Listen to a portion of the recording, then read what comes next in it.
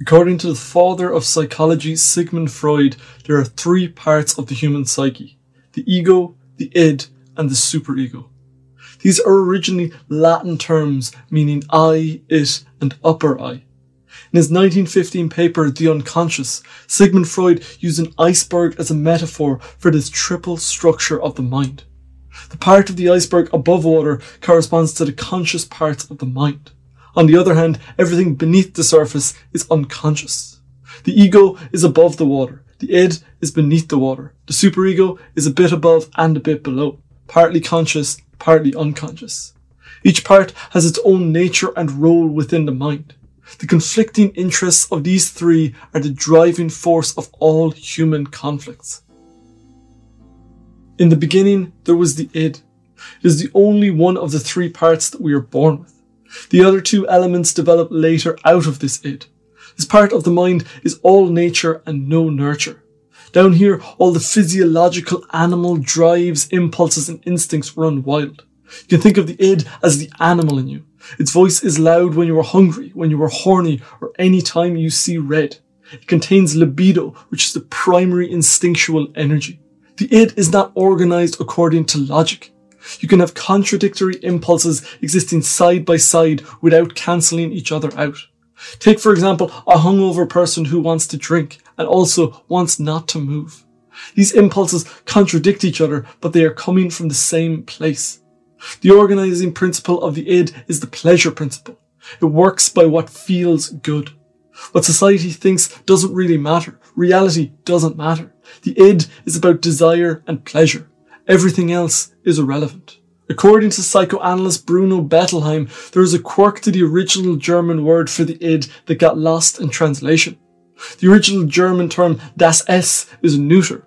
That is to say that unlike der Mann, the man, or die Frau, the woman, das Es is neither masculine nor feminine. The same goes for the German word for child, das Kind. Thus in German, the word child, das Kind, is of neuter gender. During their early years, all Germans have the experience of being referred to by means of the neuter pronoun es. This fact gives the phrase das Es a special feeling, reminding the German reader that this is how he was referred to before he learned to repress many of his sexual, aggressive, and otherwise asocial impulses.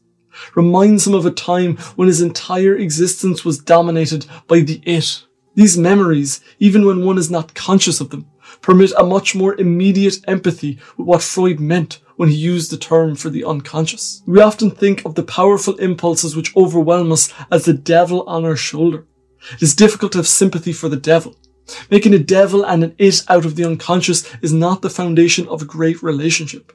But this connection between the id and the child helps. When a child throws a temper tantrum in the sweets and confectionery aisle, we don't think of them as evil. We say they don't know better. That is a helpful attitude to cultivate towards the id. It's not trying to derail you and is not scheming against you. The id is pure nature burning inside of you. It is a furnace of desire. Those desires may not align with the agenda of the superego or reality, but that's not the concern of the id. The tantrum-throwing child isn't evil.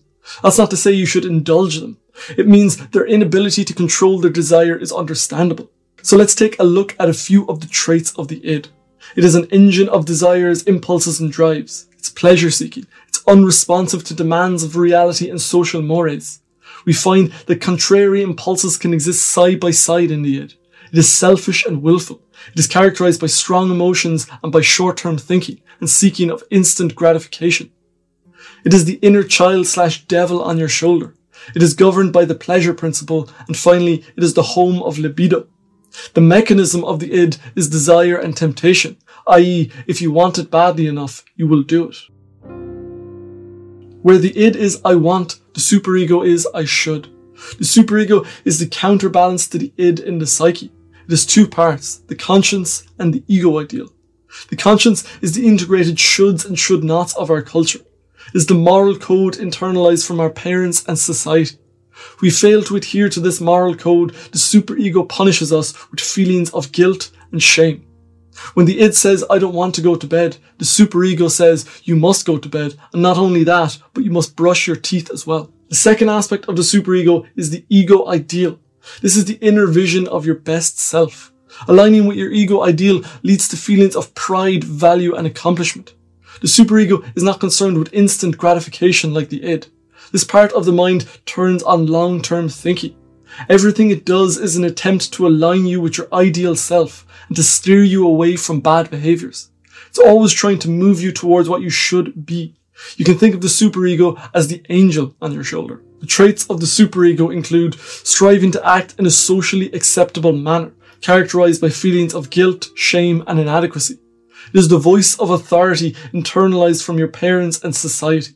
It is characterized by long-term thinking, and you can think of it as the inner parent/angel on your shoulder. The mechanism of the superego is using negative emotions to slam on the brakes. It makes you feel bad to curb your enthusiasm.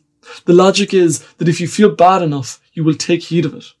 On the flip side, with the ego ideal side of the superego, the mechanism is positive emotions such as pride and feelings of value and accomplishment as you align with it more and more. The ego has got an even worse reputation than the superego. It has become a slur and punching bag for everything that's wrong in the world. One reason for this is due to the translation of Freud's concept into English.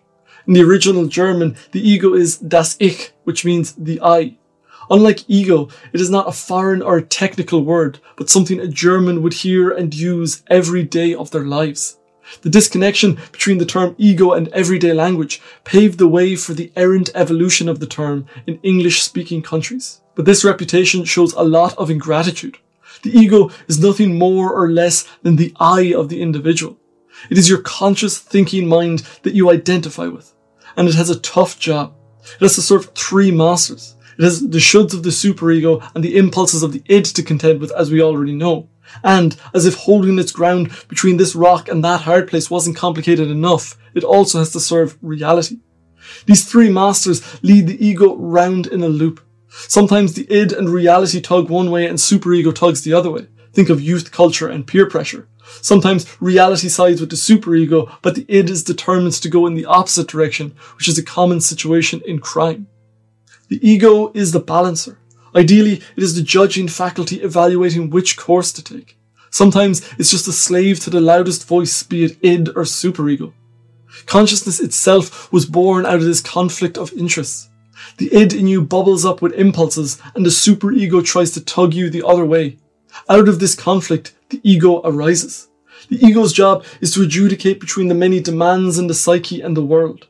The ego casts the deciding vote. The traits of the ego are that it is the reality principle. It serves three masters, id, superego, and the external world. Its task is to find balance between the internal drives and the external reality while satisfying the id and superego. And it is characterized by judgment, decision-making, conscious thinking, and evaluation. These are the three parts of your mind according to Freud. The id tells you what you want, the superego tells you what you should do, and your ego makes the final call.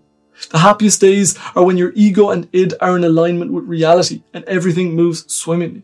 As we all know, such days are rare. The journey in life is learning to find a biting point where everyone at the table leaves content. That's everything for this episode of The Living Philosophy. If you have any thoughts, insights, or feedback, I'd love to hear from you down in the comments. Otherwise, I shall see you next time. Thank you for watching.